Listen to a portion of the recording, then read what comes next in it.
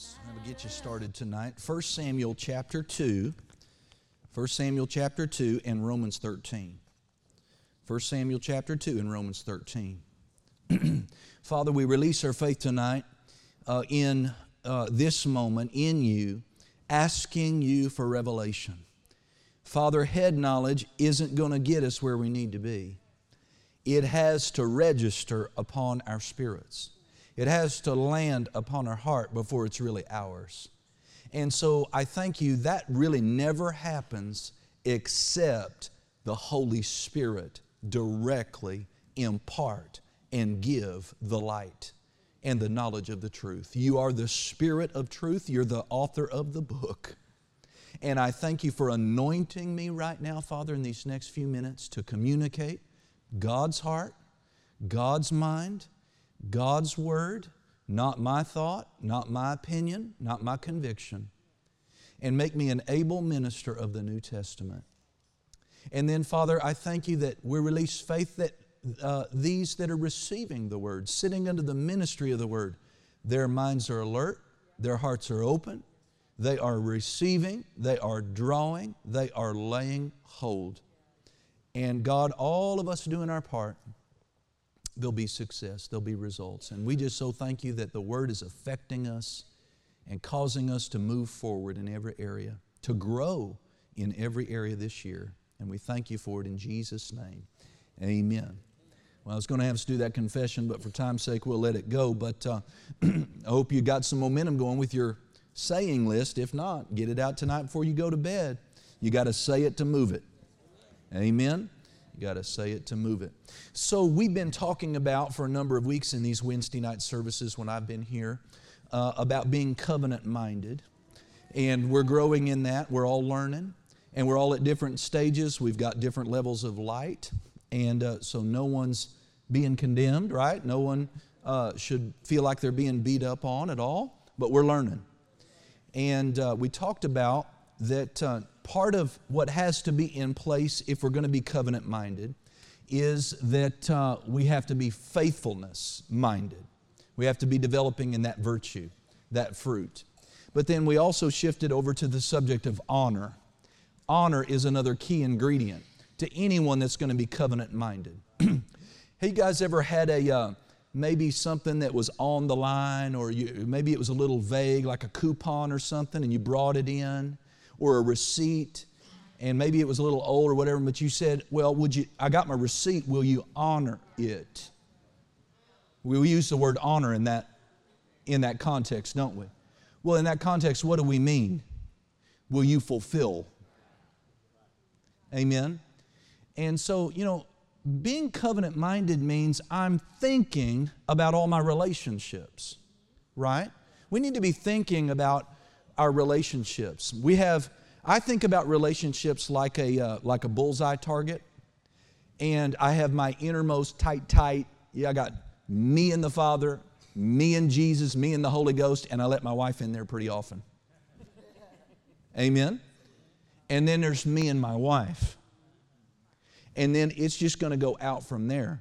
And mentally, I sort of know where all of you are on that circle. And where you land on that circle is defining about what you get to know, what you don't get to know, and how much time we're going to spend together and all that. Doesn't make anybody bad, but not everybody has the same place in my life. And not everybody should have the same place in your life. Amen? So, but a covenant-minded person in a relationship is thinking about why am I in this relationship? And what's my role in the relationship? What are my responsibilities in this relationship? And then am I fulfilling that? Am I fulfilling that? To me, being a friend is kind of a big thing. I decided a long time ago, you need to know this about me. I am done. I have zero tolerance for one-sided relationships. You ever been in one of those? Where if the relationship is going to have any spark, any energy, any fruit to it at all, you got to put all the life in it, all the effort. If anyone's going to talk, you're going to call, you're going to text, I'm done. I don't do that. If I have to carry the relationship by myself, it's not a relationship, and I just don't want anything about it. That's fine. You don't want to call me. You don't want to like that. Obviously, you're not that into me, and that's okay. You don't have to be. But I'm not going to try to keep something afloat that you want to drown. Amen. But if we're going to have a friendship, then I'm going to be a friend. I'm going to do my best to fulfill it on that level. But I understand that someone that I get together with on a Saturday to watch the Sooners beat up on Texas, amen, is not the same kind of dynamic that I'm going to get over into intercession with necessarily. Someone might be a great member of the Sooner Nation, but they don't know the word intercession for nothing. They can't spell it forward or backwards or up or down or nothing. Does that make sense? You need to be intelligent. And here's another thing you need to think about if you're going to be covenant-minded in your relationship. Is this relationship adding anything to my life, or is it just sucking all the time and all the life out of my whole schedule? I mean, is it fueling my fire in my walk with Jesus, or am I, is this relationship pushing me towards being backslid? Be thinking, well, I've known them forever. And Jesus invested a lot in those 12, and then when the whole crowd left, He said, this would be a good time, if y'all are thinking about leaving, just go right on ahead.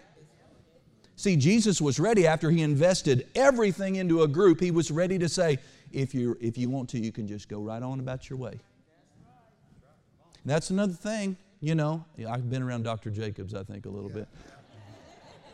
I don't try to do that, but anyway. You know how busy he is with his hands? I'm going to try to just preach with my hands in my pocket. I'll start getting like that. What was I saying anyway? Well, another thing about, your relationships is it adding anything? Why am I in this relationship? Should I be in this relationship?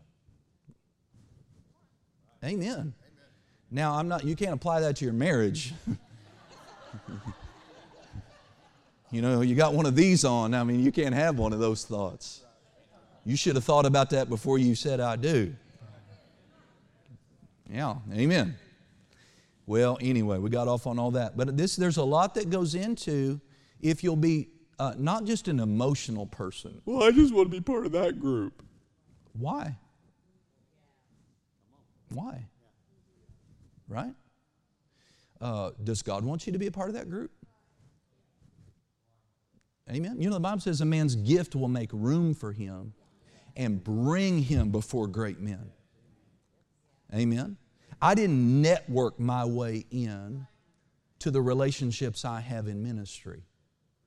And the only reason I have those relationships, it isn't because I'm that, I think I'm all that bag chips and all that too, but that's not it. It's because evidently, for my ministry mantle to be everything it needs to be, then I need those relationships on that level to nourish that mantle. Yeah. Yeah.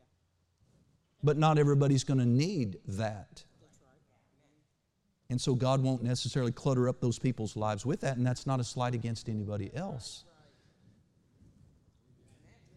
Amen. Amen. Anyway. But, okay, let's get on this honor thing for a minute.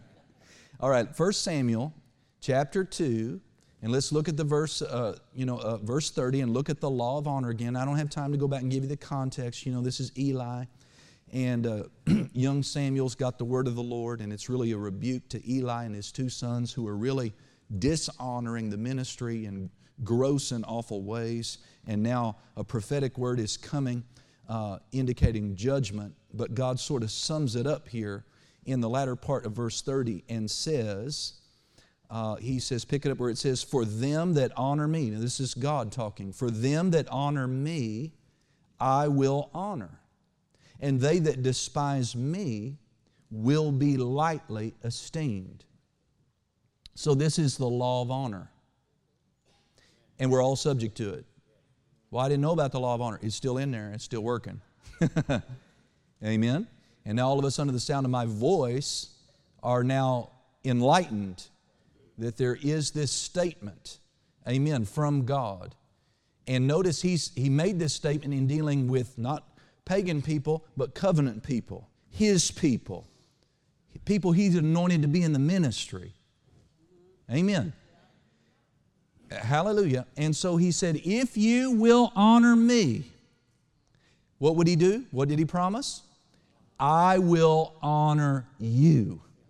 And that's something you want. None of us really have a full conception of what that would look like. But you know, when God protects you, when you could have had a devastating car accident, He honored you.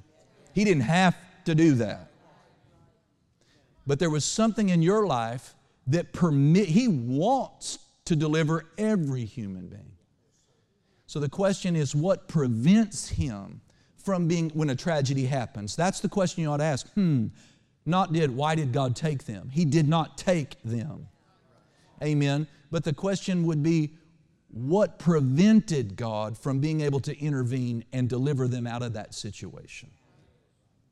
Amen.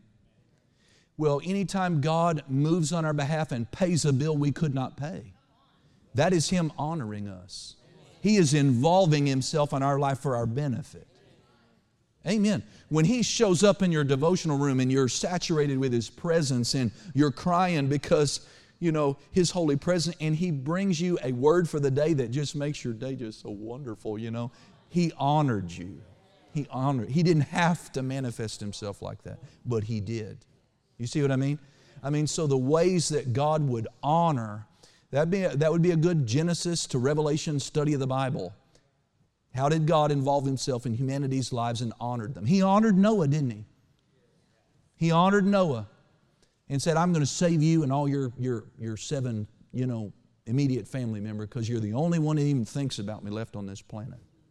Well, He honored him, didn't He? But what did it say about those who lightly esteem Him, that despise Him? He said that they would be lightly esteemed. That they would be lightly esteemed. And I want to make this statement. I thought this was good, meditating on this afternoon. If God and His things are not high on our radar and our to-do list, then your things are not on God's radar or to-do list. If you want to get on God's radar and your things be high on His to-do list, then you have to, before your stuff, before your family, before your marriage, before your kids, before your mortgage, before your rent, you have to demonstrate to God that His things, Him personally, and His things and the things that He desires and cares about, that is on your radar and that's on your to-do list and it's on there first. Oh, hallelujah. Amen? All right, quickly, let's go over to Romans 13. Flip over there, Romans 13. This is where we ended the last time I was here. Romans 13 and verse 7, Paul said here, render therefore to all their dues, tribute to whom tribute is due, custom to whom custom, fear to whom fear, honor to whom honor. The next phrase is, owe no man anything. So we are to render, we are commanded. It's not about feelings. It's not about what you think certain people have earned or deserve. But God has ordained certain places and positions to have honor attached to that. And God says, Paul, by the Spirit, Paul said, render unto them all their dues. Tribute to whom tribute, taxes to whom taxes, reverence to whom reverence, respect to whom, and honor to whom honor. So do you see that you and I, we owe honor, amen, wherever God in His Word commands honor. Give me some places that I went over this with you last time, if you remember. What are some of the relationships where we're commanded in Scripture, honor governmental authority? Our parents, honor your mother and father. Pastors. You know, really, you could apply honor your father and mother, spiritual fathers and mothers in the same vein, but certainly your natural ones also. Anybody else? Your employer, all men, honor God, honor the King. Your spouse, 1 Peter 3:7. Amen. So really, every key fundamental relationship we're going to have, honor is to be present in that relationship. Amen. And listen, when we take God's commandments and we honor our employer, the good ones and the bad ones, not because we think they deserve it, but as unto the Lord. Guess what? You honored the Lord. You honored the Lord. And that should be your motivation. I'm not doing it for them. I am doing it as unto the Lord. Well, you've honored the Lord. What's He going to do? He's going to honor you. But what if you just forget off this and get your flesh and fly off the handle and act all disrespectful to your spouse? Or to, well, that too, but I'm talking about your employer. Amen. You've dishonored God. You haven't just disrespected that one, but because God commanded you to show honor and you didn't. You showed disrespect. You have disrespected God who commanded that we not do that. And we've broken the law of honor again. And see, this is a big deal, but bless you, sir. The devil is looking for an inroad. He is looking for an inroad. And one of the big access points in our culture today is this open door of dishonor. And yet it's funny, humans walk around and demand respect. Like to the point of, I'll pull a gun on you, you're going to respect. Well, that's not respect. That's intimidation and fear. You know, you should never, in any context, demand respect. You should just demonstrate a life worthy of it. And if they don't give it to you, that's on their side with God. But you've got no business walking around your home saying, woman, you're going to respect me. You just really don't. Amen. Hallelujah. I just try to live my life in a way that is worthy of respect. And if anyone's going to give that, that's fine. I'm glad about it. You've got some light. I'm going to receive it. Good on you. And if not, I'm just going to give that to God and forgive you and move on. My job is to honor as I have light on that. Are you with me? Yes, sir. Hallelujah. Well, you know, time's already getting away, so I'm just going to jump right to it. And, you know, if we'll learn to honor God more, He will honor us more. And I have not arrived in my understanding of honor. God has put such wonderful examples in friendships and ministries in my life that are operating in this principle at a higher level than me. And I don't get beat up about that, but I just appreciate their example and I just continue to reach and come up higher. And when I find myself acting disrespectfully or dishonorably, I just repent and ask God to forgive me. Amen? But I'm interested in learning and making the changes. Are you okay making some changes? That's all really God is hoping for, is that we'll hear the truth, be able to receive the truth, and make some changes. Well, you couldn't touch all year long preaching on this subject, all the different ways that we break the law of honor as humans and show disrespect. Amen? But I can take a few minutes and relate to you something that God specifically pointed out to me and dealt with me today about, and I didn't really think about it that way. But let's go to Matthew chapter 6. And the thing that he highlighted to me this afternoon was misplaced priorities is a manifestation of dishonor for God. Hallelujah. So Matthew chapter 6. You know, beginning in verse 25, Jesus begins to instruct the people and encouraging them, really commanding them not to worry, but to know that we have a loving Heavenly Father who knows what we have need of. In another gospel, it's recorded that Jesus said it's God's good pleasure to give us the kingdom. Amen. And that we are to look at the birds, to look at the lilies of the field, see how God is faithful to provide for nature. Amen. And that we're better than a bird. And, right, you're better than a bird. And that God will take care of us. We don't have to worry, and we're not supposed to worry. We hinder God when we worry. And then look at verse 32. It says, for after all these things, he's talking about clothes, he's talking about food, he's talking about things everybody that's, got any sense knows that they need and they want. For your heavenly Father knows that you have need of all these things. Now notice this, but seek ye first. Did you get that? I know this is familiar, but act like, and don't give yourself a passing grade. Don't dismiss me and God and just give yourself a quick check mark. Amen? Seek ye first the kingdom of God and His righteousness. See, I think a lot of us, we've emphasized the kingdom of God, but we're not seeking His righteousness. A lot of Christians live immoral lives. They don't live clean lives. They lie, cheat, and steal. They manipulate. They gossip. They backbite. They do all kinds of things. And praise God, you know, we're supposed to seek after God's righteousness. Amplified says His ways of doing right and His ways of being right. So just rhetorical question. Examine yourself. Are you actively first seeking God's ways of doing things and His ways of being right? If we're not, we don't qualify for the Scripture. God has a way He wants things done. He's got a way He does things. Amen.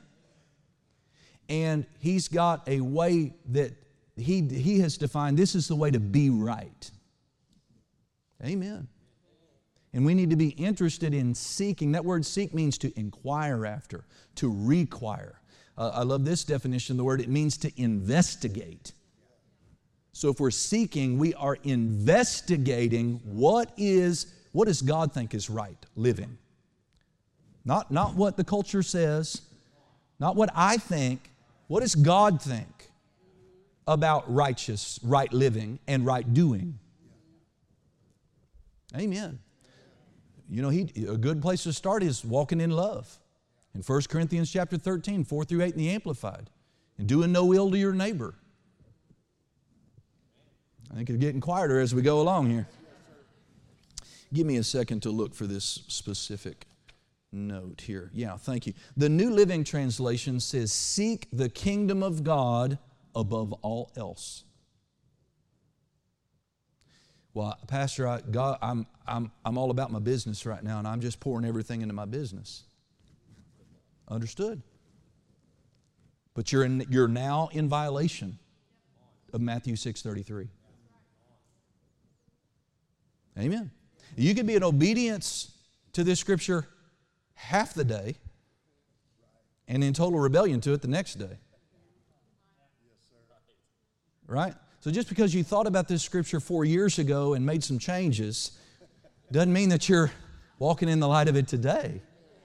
Does God and His kingdom and His church and His mission, amen, and His ways of living and His ways of being right, are you seeking that above everything else in your life, including your mama, your children, your money, your house, your car, your dream, everything? And if you're not, if I'm not, we don't qualify for what he's about to say. Now, nobody likes hearing this. But see, so many of us charismatics, Pentecostal, Word of Faith, we just think we got this down because of this. We tithe. And people really have, I know this by the Spirit. They have this mentality. If I tithe, then I seek first the kingdom of God and His righteousness, and all things will be added to me no matter what, even if I haven't seen the inside of a church in 3 years. Well, it's a good and right thing to tithe. But the act of tithing alone does not qualify you for this verse. Not tithing definitely disqualifies you from this verse. But tithing does not qualify you. And people have it in their brain. Oh man, and they're faithful.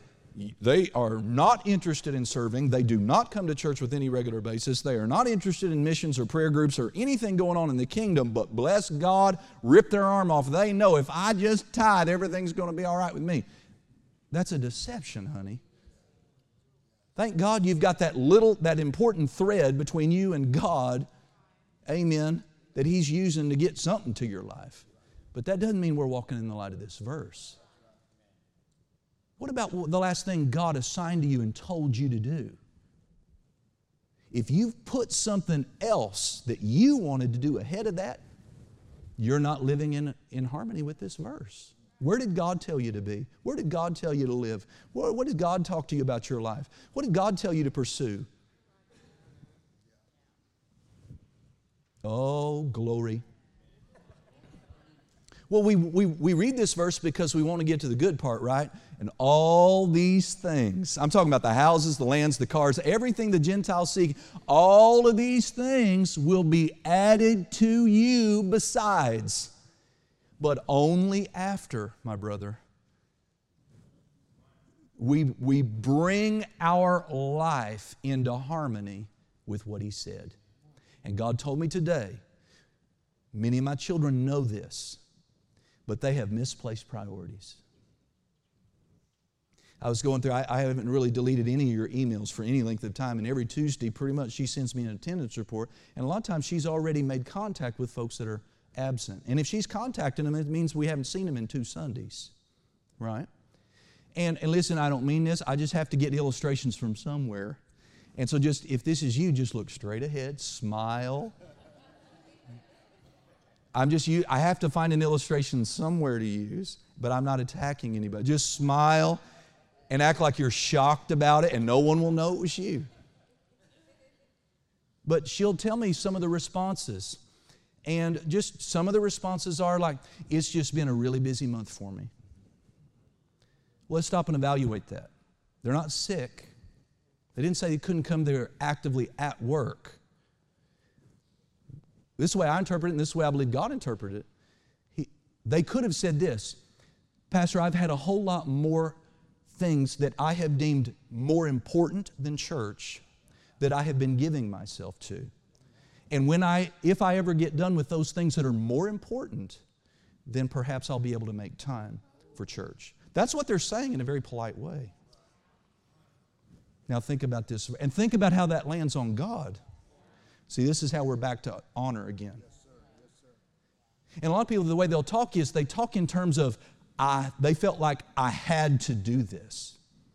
When you say, I have to do this, that's language that's saying, I deem this essential, it's important. But by choosing not to come to church, they have said, I don't feel like I have to come to church. Church is optional. Serving in the kingdom is optional. Praying is optional. If I can get to it, but listen, my family's important to me. Well, my family's important to me too. But Jesus, our Lord, said our family cannot be more important than Him. And really, if we'll put Him in His proper place, He will do more for your family. He'll be able, see, what did He say? If you honor me, I will honor you. Brother Lon and I was talking, he's just been on this adventure and he's got this place on his land where this is my prayer room, this is my place, and he's just made a quality decision. I'm not going to give myself to other things, before I have this time with God. And he's just out there in the lobby telling me, it's amazing that hour and a half that I thought I could not give, I'm giving it to Him, and I don't miss that time. I'm getting everything done, everything's running smooth. God is helping me. Well, see, he's honoring God in that way, and it's showing up in the rest of the day. See, we live in violation of the Scripture, and the devil gets in and causes trouble. And so we have all this trouble in our life, and we say to the pastor, well, the reason I haven't been in church is because I have all this trouble. When I get all this trouble fixed up, I'll be able to come back. But the fact that you're not putting God first is the reason why the devil's getting in there. And if you just put your foot to that and shut that door, God will be able to get involved in all of those areas.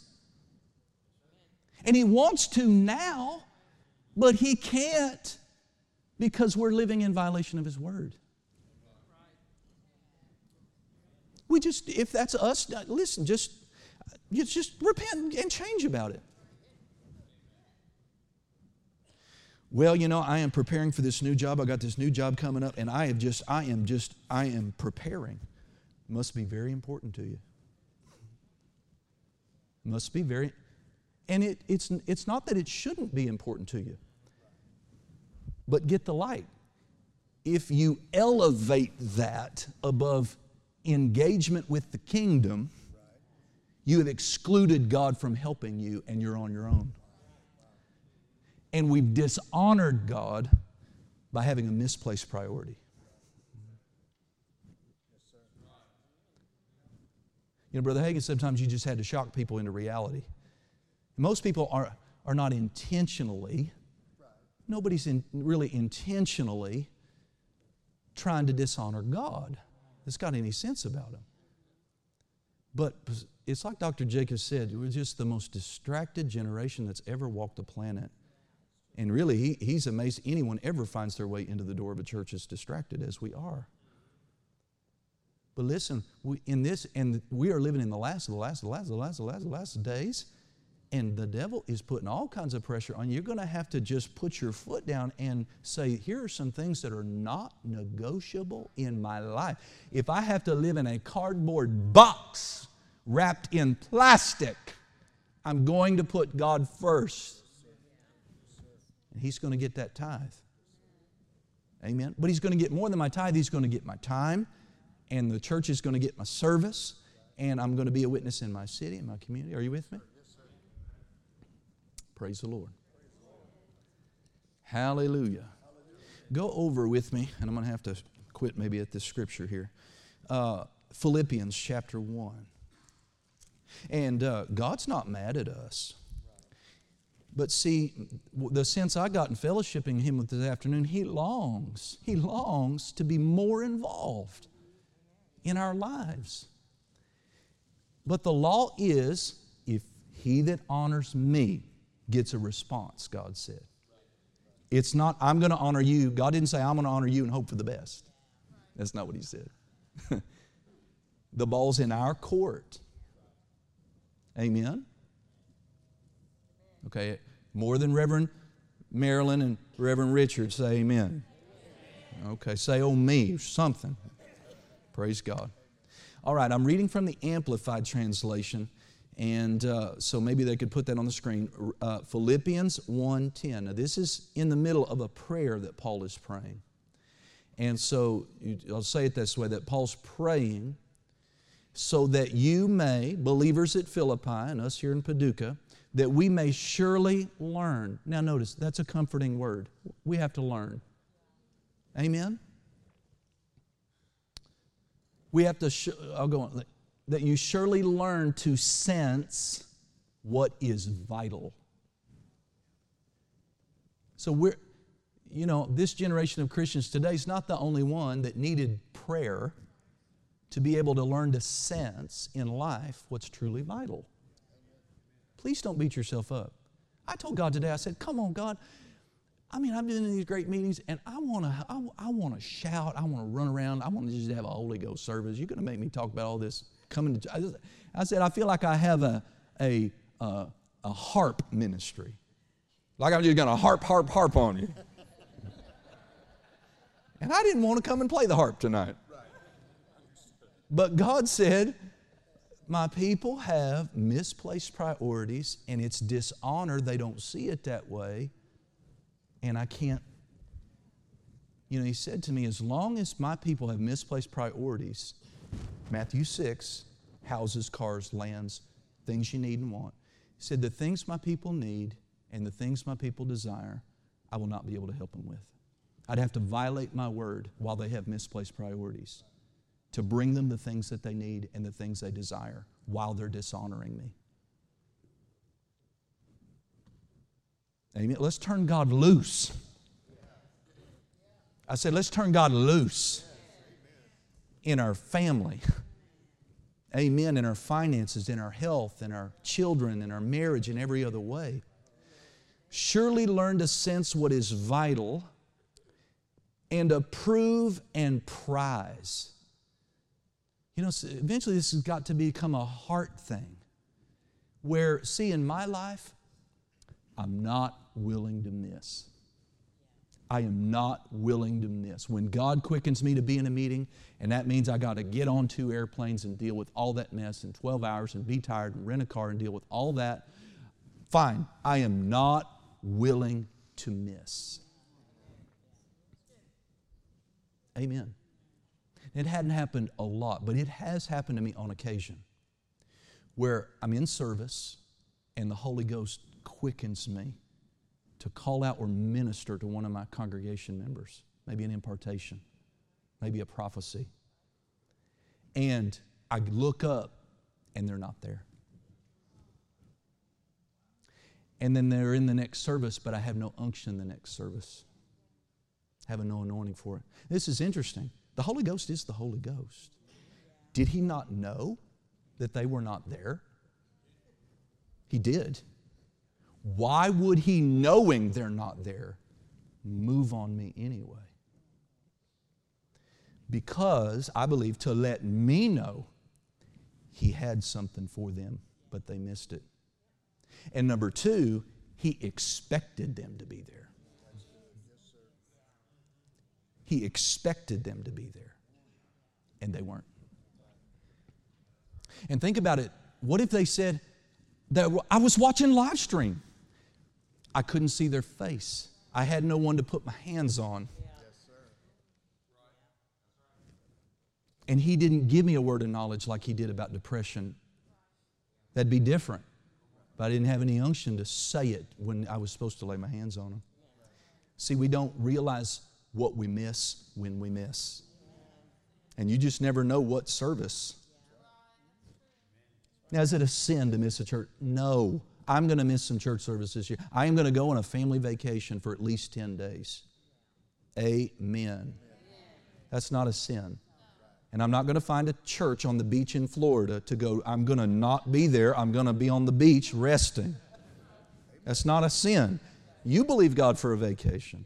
It's not bondage. Amen?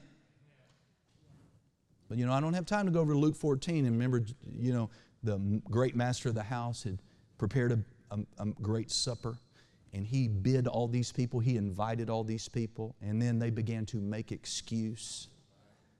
And one said, well, I bought a piece of property, I got to go look at it. No one buys land without looking at it first. Well, I bought a new team of oxen, I got to go test them out. You can test them out on another day. No, it's more important to me. Right? I got a new motorcycle, I got to go take it out for a drive. Well, do it the next day. My favorite is, I have married a wife. I cannot come. That's my favorite. I've married a wife. I cannot come. Well, we know you married wrong. You get married and your church attendance drops off and you're less committed. We know you married wrong. Yeah. And it said that the master became angry. And he made sure, and it took his servants several tries. He said, you fill this place up, you fill up every chair, you fill up to the brink, because they're not going to get to change their minds. Someone's going to get what I had for them. Yeah. So look at this. Learn to sense what is vital and to approve and prize what is excellent. I don't want you to increase your church attendance and your commitment because I harped you into it. That's not going to last. Right? Because I badgered you real good. That's not going to last. Amen? But if you get the revelation, amen, and begin to prize it, because it is that important. Now, seeking first the kingdom of God doesn't just translate to church attendance. You understand? I do understand that, and you need to understand that. Amen? Kingdom of God is interstellar, it's global, and there's just a lot to it. You got to figure out, what is your assignment? What's your supply? Where are you supposed to be? And are you honoring that ticket? Are you fulfilling the duties of that particular responsibility?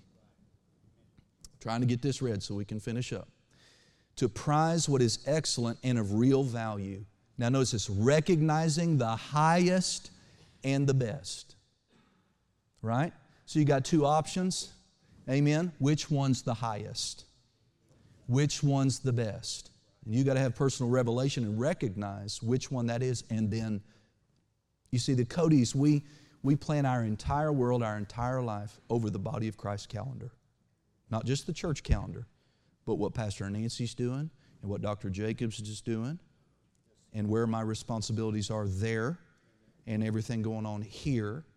And every single thing gets ordered after that. Everything.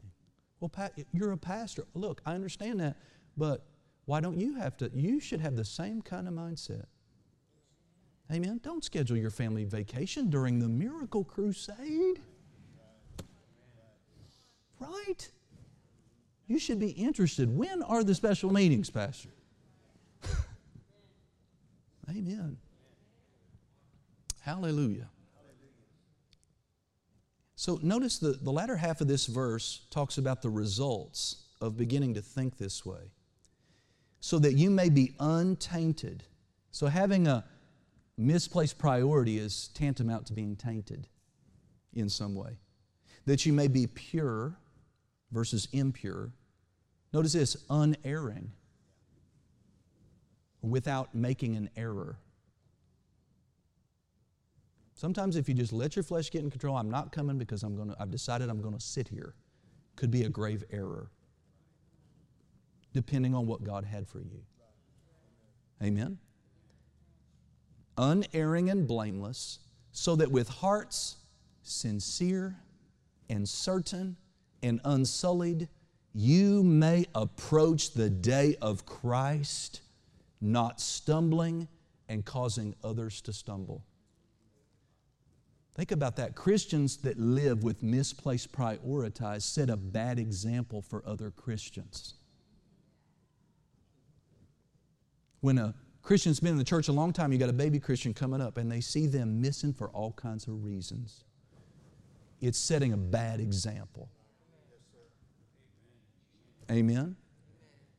We should be, there's some of us, and you are, we should be pillars in the church. A pillar in the church don't go nowhere. That's right? Is that right? I'm set, I'm fixed, and I'm not going anywhere. I don't want to stumble through misplaced priorities. And I certainly don't want to cause others to stumble. He goes on and says, may you abound in and be filled with the fruits of righteousness. Hallelujah. Just last thing, you can zip up your Bible or whatever. We were in the back room fellowshipping, and I got to sit across at this moment with Pastor Nancy, and Pastor Jay Eberly was there. There's probably 7 or 8 pastors and their wives there. And, you know, pastors get together and we just talk about it, and we begin to just talk about the things that we see and the things that we experience as pastors. And, you know, like the flow of the body of Christ that just blows off stuff so easy. And the lack of commitment in local churches today. And, but then we also begin to talk about what we observe goes on in people's lives that live this way. And, you know, and Pastor Nancy, she said this, she said, people who neglect church attendance for all sorts of reasons, and they're in and out and they're up and down and all this, they are that way because they don't have light. They don't have the light. Now, I had trouble swallowing that for a minute because in my mind, I'm going back over all the times I've told them. I preach it, I teach it, I tell them, how could they not have the light? Well, head knowledge don't mean kerplunk, I got it. Right? Because some people, their ears are like, when they hear it, they're rebelling against it. They don't want to hear it. It's certainly not going to land on your heart when we take that approach. But even sincere people, for a good time, they don't. Pastor Nietzsche said, if they don't have the light, that means that there is a level of darkness that is at work in their life that Satan is taking advantage of. And instead of, Pastor Nancy is always such a good mentor, instead of being frustrated with the sheep, Right? What do we do when someone doesn't have light? Ephesians chapter 1, Colossians chapter 1, Father, give unto them the spirit of wisdom and revelation in the knowledge of you. Let the eyes of their heart be flooded with light that they might know. Colossians 1:9, Father, I'm asking you that you would fill them with the knowledge of your will and all wisdom and spiritual understanding, that they might walk worthy of you unto all pleasing, being fruitful in every good work, increasing in the knowledge of God. Amen. Strengthened with all might. And that's, I thought, compassion is always the right. Amen. But I do pray that our hearts will be open in a new way at the beginning of this year. Are our priorities in line with the book? Are we seeking above all else God, His kingdom, His things, and His ways of doing and living and being right?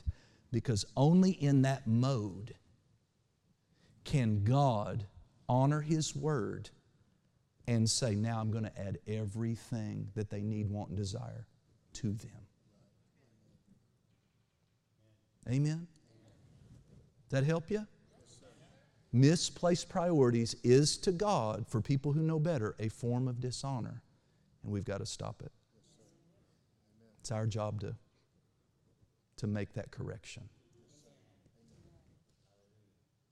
7 times in 2 chapters in Revelation, Jesus said, He that overcomes, He that overcomes, He that overcomes. And we have a lot you had to overcome to be here tonight, right? But again, that's just He that overcomes. In these last days, we should be, I'm an overcomer. I'm overcoming that spirit of Antichrist. I'm overcoming the spirit of the world. I'm overcoming everything the devil's throwing at me. I'm overcoming deception. I'm overcoming my flesh. I'm overcoming all the pressure. Amen? I'm an overcomer. And don't get tired of being an overcomer. To be an overcomer, you got to come over some stuff that you didn't want to come over. So don't ever get tired of it, because there are 7 eternal rewards you want when we see Jesus. You read about tonight, to the overcomer. Amen? And greater is He that's in you and me than he that's in this world. Hallelujah. Father, we thank you tonight.